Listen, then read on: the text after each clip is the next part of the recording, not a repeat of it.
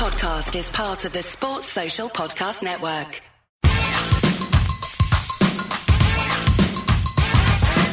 We're called Whistle, and this is true. We love to do the things that we're not supposed to do. We don't mean robbing, stealing, or mugging. In fact, don't take it seriously. We're only bugging.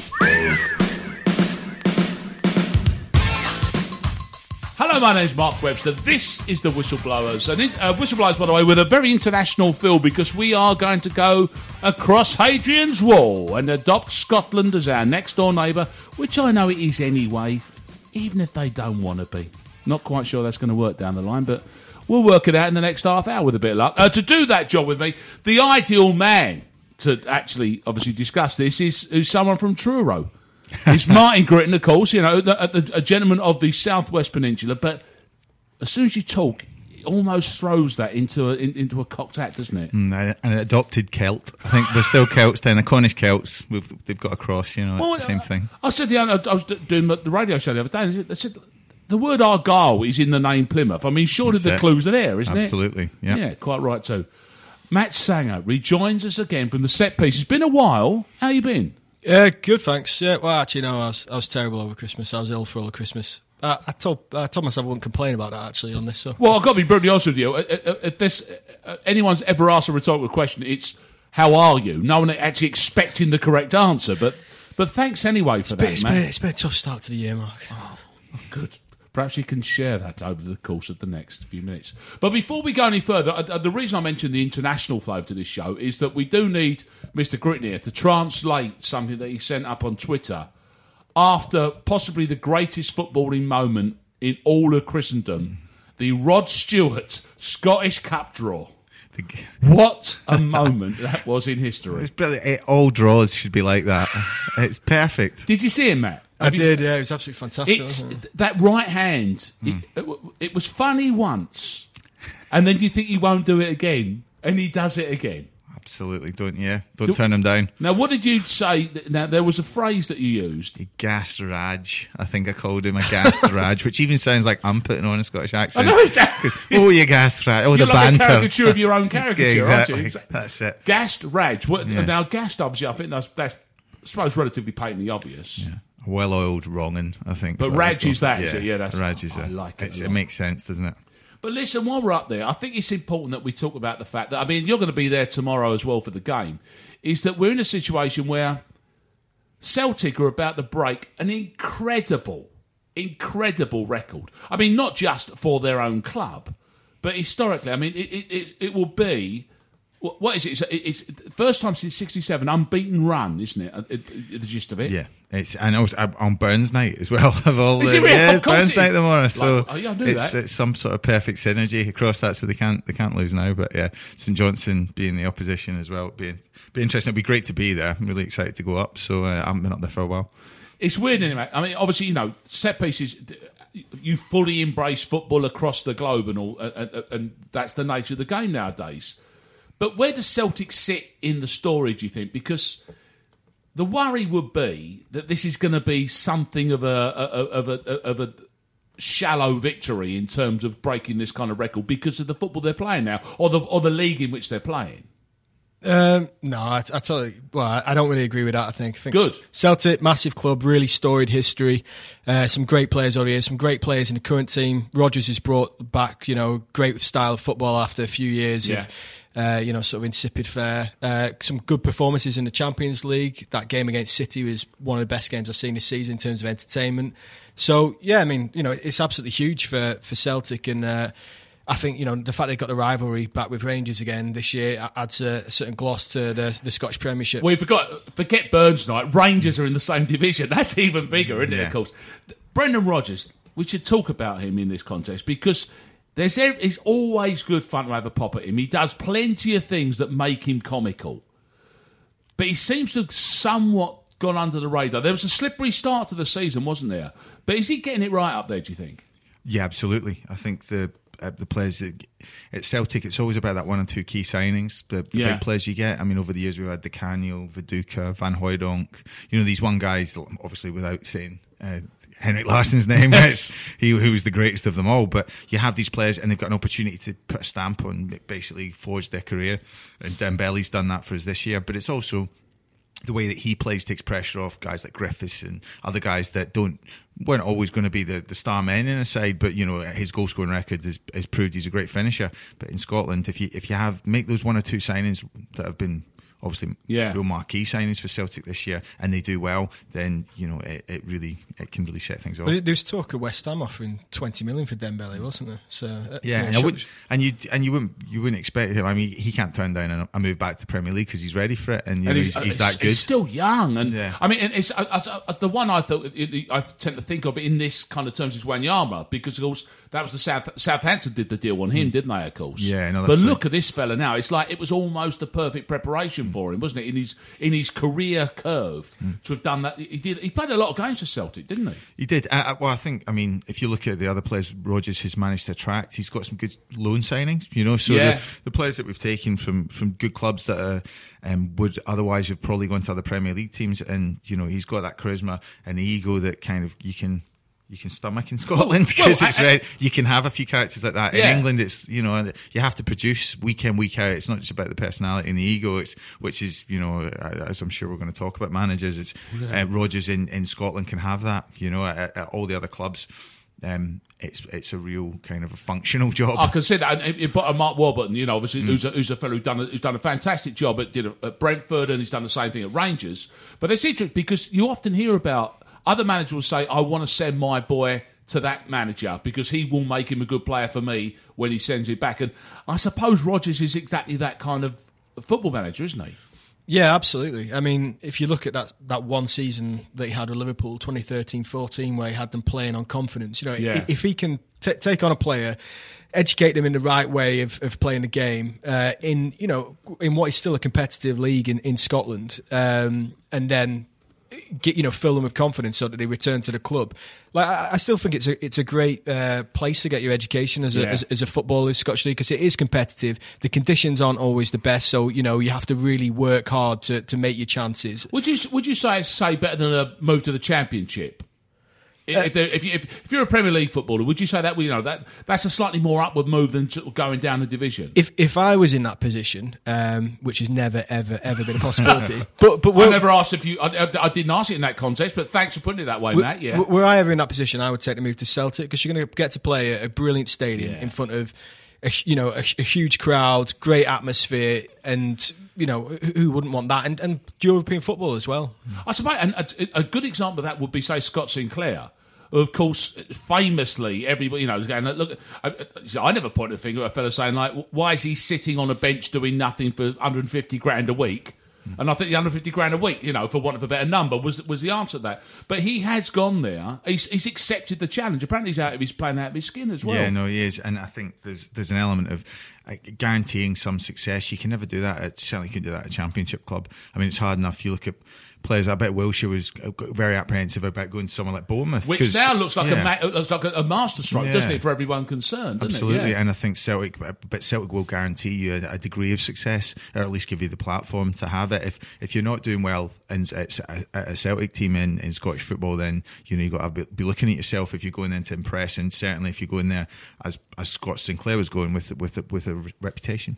So and then you had Scott Bratton. So that's the other milestone. He's his 400th game, isn't it? Yeah, exactly. Now you've got a proper. Yeah. That's a proper Scottish footballer, isn't it? Yeah, and he's really grown into that role because it's grown around him. Because when you look at the games against Barton and play opportunities he's had to really shine. I feel sorry for him in Scottish terms when we've just missed out on major tournaments that perhaps would have been his chance for those, but he's been involved in all the key games for us over the years at Celtic, like the Barcelona matches, and playing alongside Wanyama, that was like a brick wall with those two. It was great. And would you say, I mean, Matt made the point earlier, would you say they should be judged on what we've seen in front of us rather than worrying? Context is nothing. They're a good contemporary football team. Absolutely, I think, and it's the way they go about playing and the way they want to play. You know, they're a goal scorer and they entertain. As Matt said, it's the Man City game, but also, Scottish football. It's not there to be a mirror to the Premier League and compare it, because Scottish football is like many leagues in Europe. It's like Deportivo and Porto and their leagues. It's like Barcelona, Real Madrid. They were monopolies on their leagues for years. I know that the Spanish league's changed a lot, but there's a lot of leagues across Europe that have always been dominated. PSV Eindhoven, Ajax. There's always been two clubs that have been streets ahead of everyone else. And Scottish football doesn't. They're more like the rest of Europe than they are the southern neighbours, aren't they? Yeah. And Scottish football doesn't want to be a part of English football, Really? I never got that. Well, we'll leave the politics for that one. But the thing is, again, if we're talking about, just to cap it all, I alluded to it earlier, it's the Lisbon Lions, 67. This is the 66 last year. We all know that one. As far as Scottish football goes, this is not a bad year for Celtic to suddenly remind everybody they're around, is it? Because that is literally one of the greatest football achievements of all time. Is a bunch of blokes from Glasgow going and winning a European Cup. You can't beat that stuff, can you? Yeah, against one of the greatest teams in history as well, Helena Herrera's Inter side. So yeah, I think it's a great anniversary, and it's a good year to set this record. But I think the most important thing as well, which is the thing in football all the time, it's like, we're in London tonight and we're talking about Celtic and what their record means. Like, all that really matters is what it means to those fans of that club, and the people there and the players and everything. And there'll be families and stuff that'll be talking about, I remember the last time, we set this many wins in a row, and I remember this player scoring this many goals, and, all of these greats and everything. And all that matters is to those supporters. And if they're excited about it, then, like, who are we to say? Too right. I agree entirely. Although I'm fed up of talking about foreign football now. Let's get back down to England. When we come back after the break, Swansea.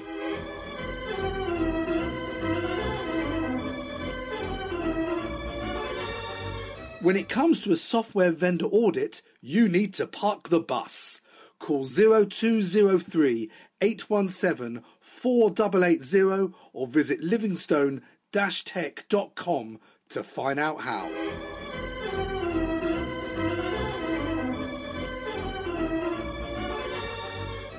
You're listening to The Whistleblowers, and I allude to Swansea before the break there because on set piece it's a really good little story.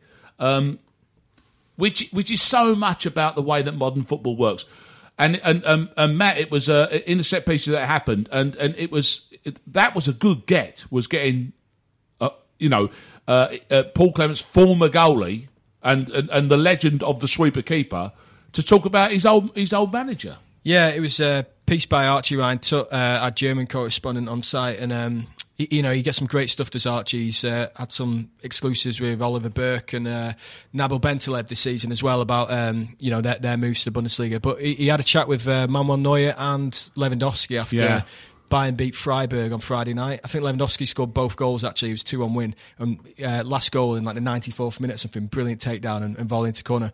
But anyway, Archie asked him about Paul Clement and how they think he's going to do at Swansea.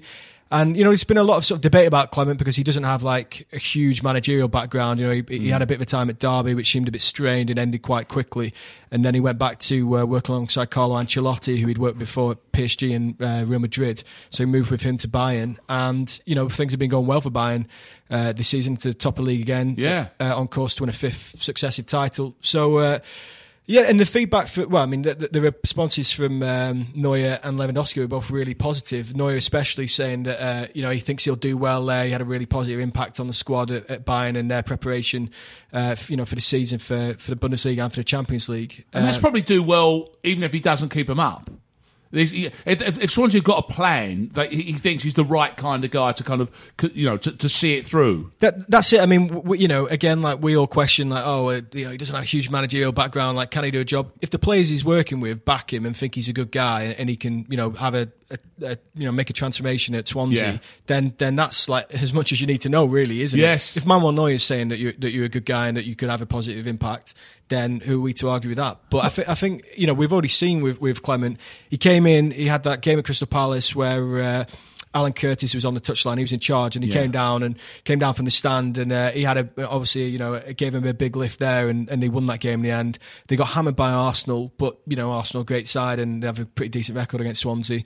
And then the Liverpool game in the weekend, that was absolutely superb. Exactly right. And something has happened. It might be the bump. We all know about that's spoken of a lot. But us laymen will discuss all the time, going, "Oh, he's a good coach, but is he really a manager?" Now, and we say that like we've all spent Monday to Friday, 9 till 5, in the company of these individuals and understand the dynamic of it. So, but what is the differences? I mean, I know there's obvious things to talk about. But why would the fundamentals be so different for a man to be able to do a slightly different job, arguably? I think it's just the right fit. You go into a place, you look at Sam Allardyce now, and everyone's probably thinking that's the wrong fit, just because of the way that it started. And yet we all know what Sam's capable of and what sort of results he's delivered for teams in the same position.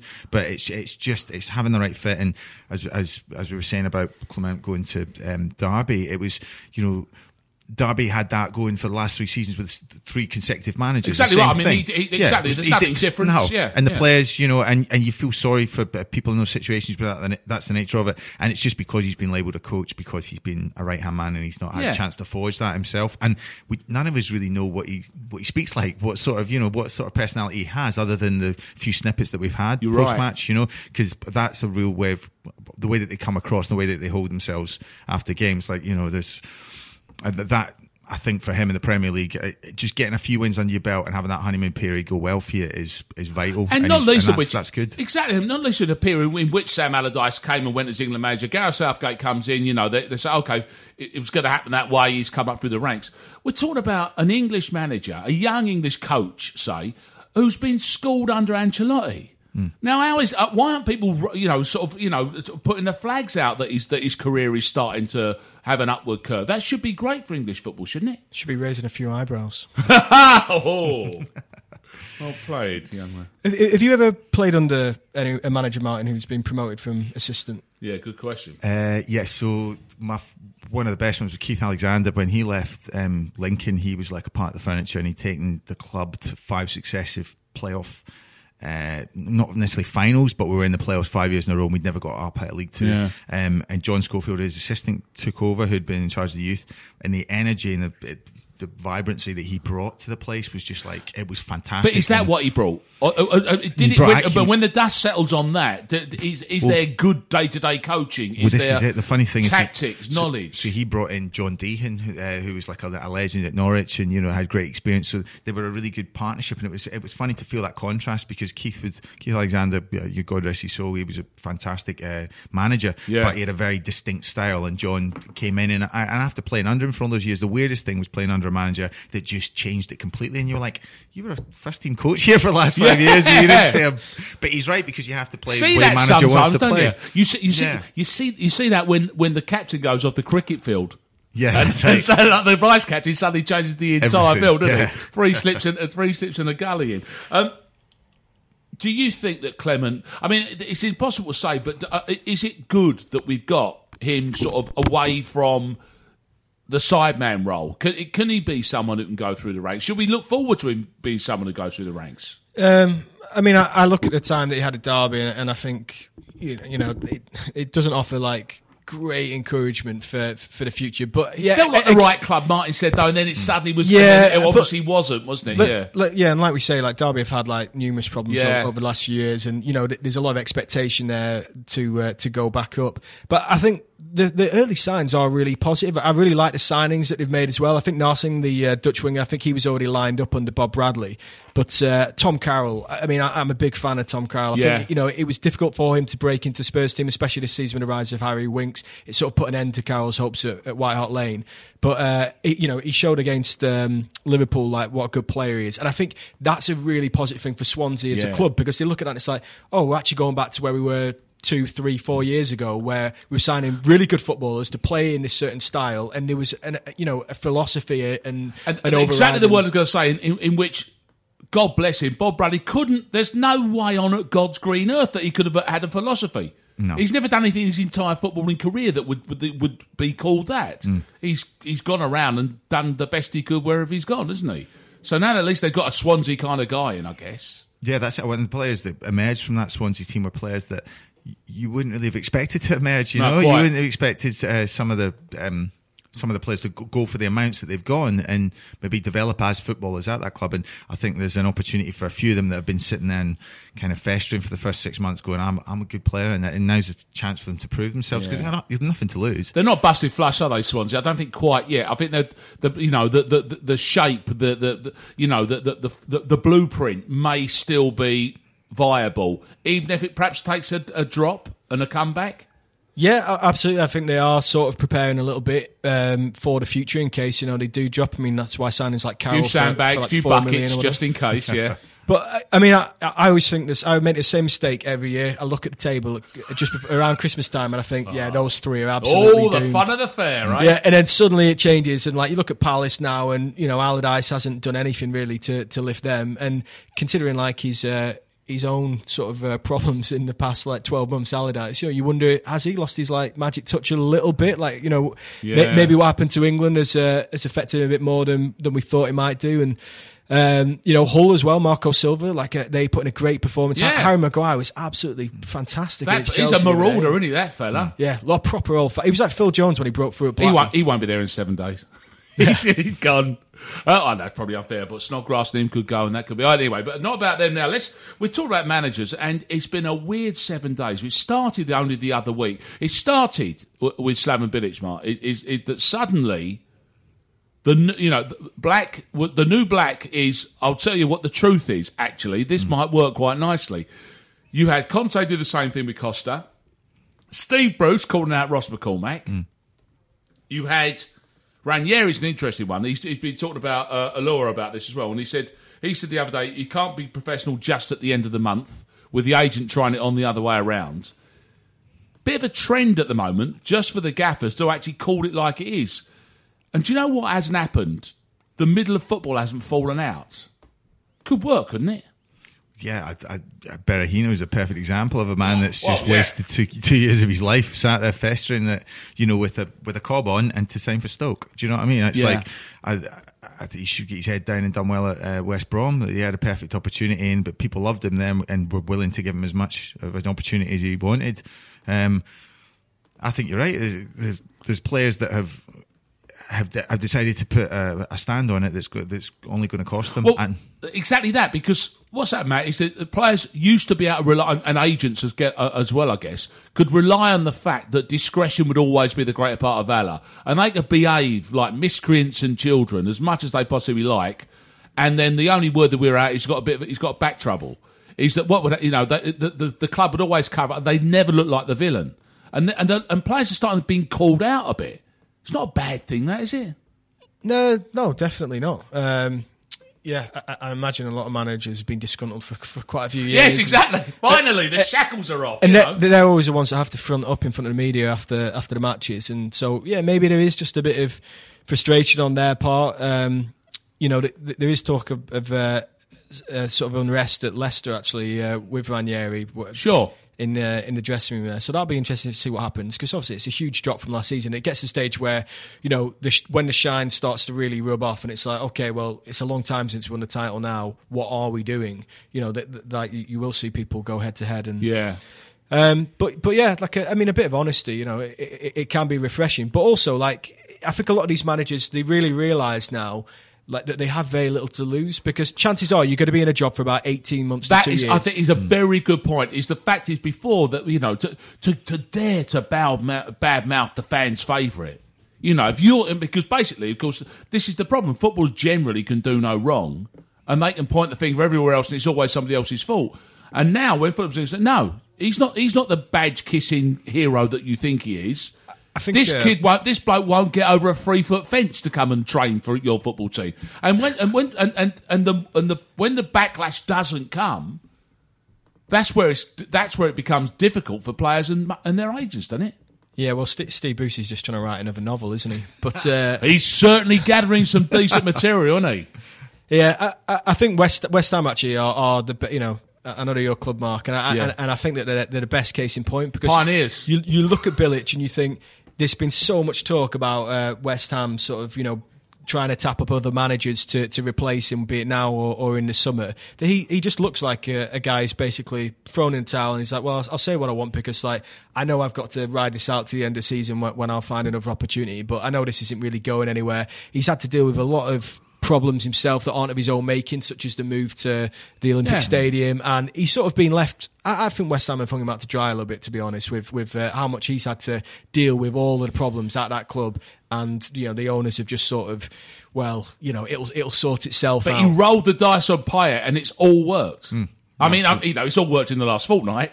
God, as you say, but that's who knows down the line? Yeah, exactly. That's why you need a little bit of incentive, a little bit of bit between your teeth, and get a few run of the games, because I think that confidence is everything. That's what we're talking about. You get that confidence in the squad, and you talk about Leicester, the drop of form. It's if you're not scoring goals, you don't think you're ever going to score another one. If you're scoring weekend, you don't think you're ever going to miss, and that's what they felt like last season. And that's what they're missing now. Absolutely makes sense. Let's deal with a couple of legends while we're at it. One who's on the edge and one who's gone over the edge and has made his little way back. Wayne Rooney, obviously, it's a bit old now, but then again, what he does now isn't so old. And Jose Mourinho, I thought, was interesting. The way he wants to end his career is up to him. Now, there's constant debate, and we've talked about him all the time on here about his status as a footballer, where he stands in the echelon of football, and he's in the upper echelon. No two ways about it. But for me, I think it's an interesting point now is that surely his destiny is in his own hands. He doesn't have to stay at Man United to confirm himself as being a great, because he didn't even start there. No. Is he? Can he go and do what he wants, like Jose says? I think it would be a good thing. I genuinely anyway, do. Yeah, because he's cried wolf plenty of times there. He's done. He's been through some horrendous runs of form there. He's done everything that makes. If he went somewhere and had an unbelievable Indian summer club, it would be a breath of fresh air for him and for the league, because it'd be great to see it happen. I've got to say, this is why I ask, because there's something about his situation that it feels like he seems to think, especially given the fact he had two ugly aborted attempts to try and get out of Man United in the past, that he feels he's kind of got to see his time out there. And I don't understand that, not least of which is David Beckham's, his name and his career has not been tarnished by moving away and finding other places to play football. Yeah, but I suppose Beckham didn't have a record to chase. I think it does come down to that entirely with Rooney. He wanted to get that goal record, which, it is totally understandable. And I think there probably has been loads of conversations with other clubs and with China. Mourinho really didn't do his best to play it down at all, did he? Whenever he was asked about it, so he's not exactly trying. He's not exactly had him pinned down by some heavies as he could stay at the club. You could actually see that. I think Mourinho could see it to his advantage if he wasn't around and a distraction, couldn't he? Oh yeah, it's a perfect solution if you go to China, because United will get some good money out of it. Yeah, Rooney will get a massive payday, and it probably means that because he's the sort of guy that I think he'll find it really difficult to retire because he absolutely loves football. Right. And even now, whenever he's the sort of guy that if he'd already retired by now, he's 31. You wouldn't be that surprised because his body is he's driven himself into the ground over the last 15 years as a footballer, and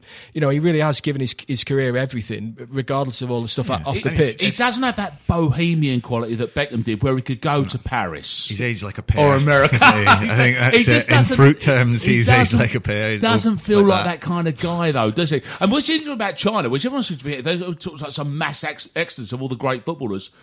I was reading only a few hours ago. They've only got 3 spaces left. They have got a kind of there is a limit to the amount of blue ribbon footballers they can bring in. Well, just a recent limit as well. They decided to impose, and this is the other thing. When Drogba was out there, they just decided to stop paying him. He's $300,000 a week because there's always that in there. There's no PFA. There's no union. There's no protection for the players. There's no contract protection. I mean, there's no obligation for them to pay that. Those clubs will never get invited to play world football competitions because of it, because they won't acknowledge or respect FIFA's rules, but they don't care about that. I remember a player who, I forget who he was now, but I remember telling me the stories. He basically got a 2-year contract at one of the Turkish clubs for massive money, and he said he went there based on the fact that if he got paid 8 months of that, it'd be a fantastic deal, not the fact that you're going to rely on the fact you're going to see out your 24 months. No. Yeah, the contract length's never really important in these things. No. It's always about... It's what turns up in your bank every week. Yeah, exactly. Yeah.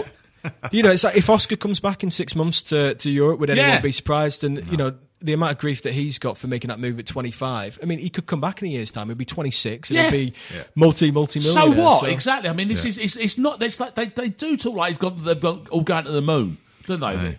That's it. Well, actually, Mars. It's a bit further. Let's call it that. But this is they talk like the cost of like it's the end of his career if he chose to go there. It's ridiculous, isn't it? It is, but it's the same way that the American League back in the 70s. It's just more a case that you're not at you're gone, you're forgotten. There'll be another guy coming through, and it's because you're not going to buy him back after 2 years of being out there and not playing competitive football, because that's what you're judged on. And that's interesting you should mention that, because of course that has changed in the last few years, and we saw that with Frank Lampard being a very good example. You might see Robbie Keane do it in the next few days as well.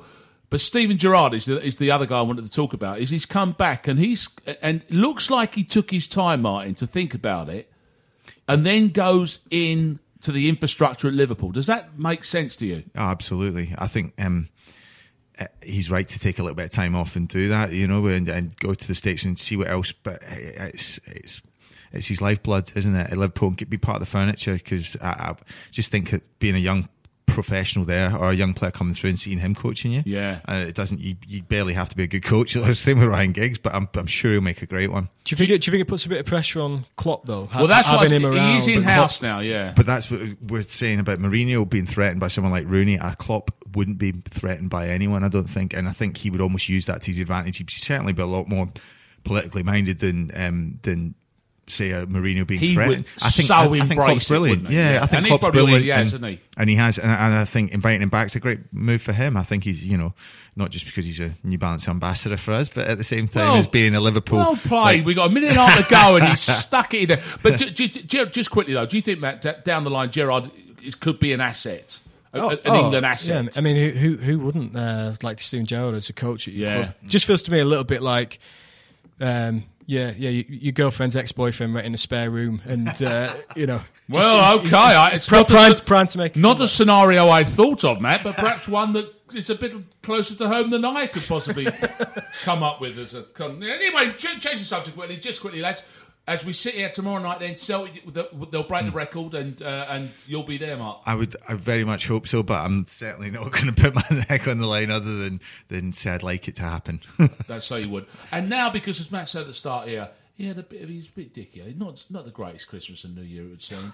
But there is an opportunity for you to cheer yourself up. It's the Cup at the weekend, and you welcome Blackburn, don't they? Yeah, Gary Bowyer as well. Yeah, well, Gary Bowyer's already said. Maybe he'll get to ask why he was sacked after being unbeaten for like the 3 matches before he got the heave-ho. And expect a reasonable and logical answer, will he? It'd be like playing at home for Blackpool anyway, because there'll be no fans there. So. Well, best of luck with that one. And as I say, everybody out there, this one was for Rod. That was the Whistleblowers. This is a Playback Media production. Get all the associated links for this podcast at thewhistleblowers.net. Sports Social Podcast Network.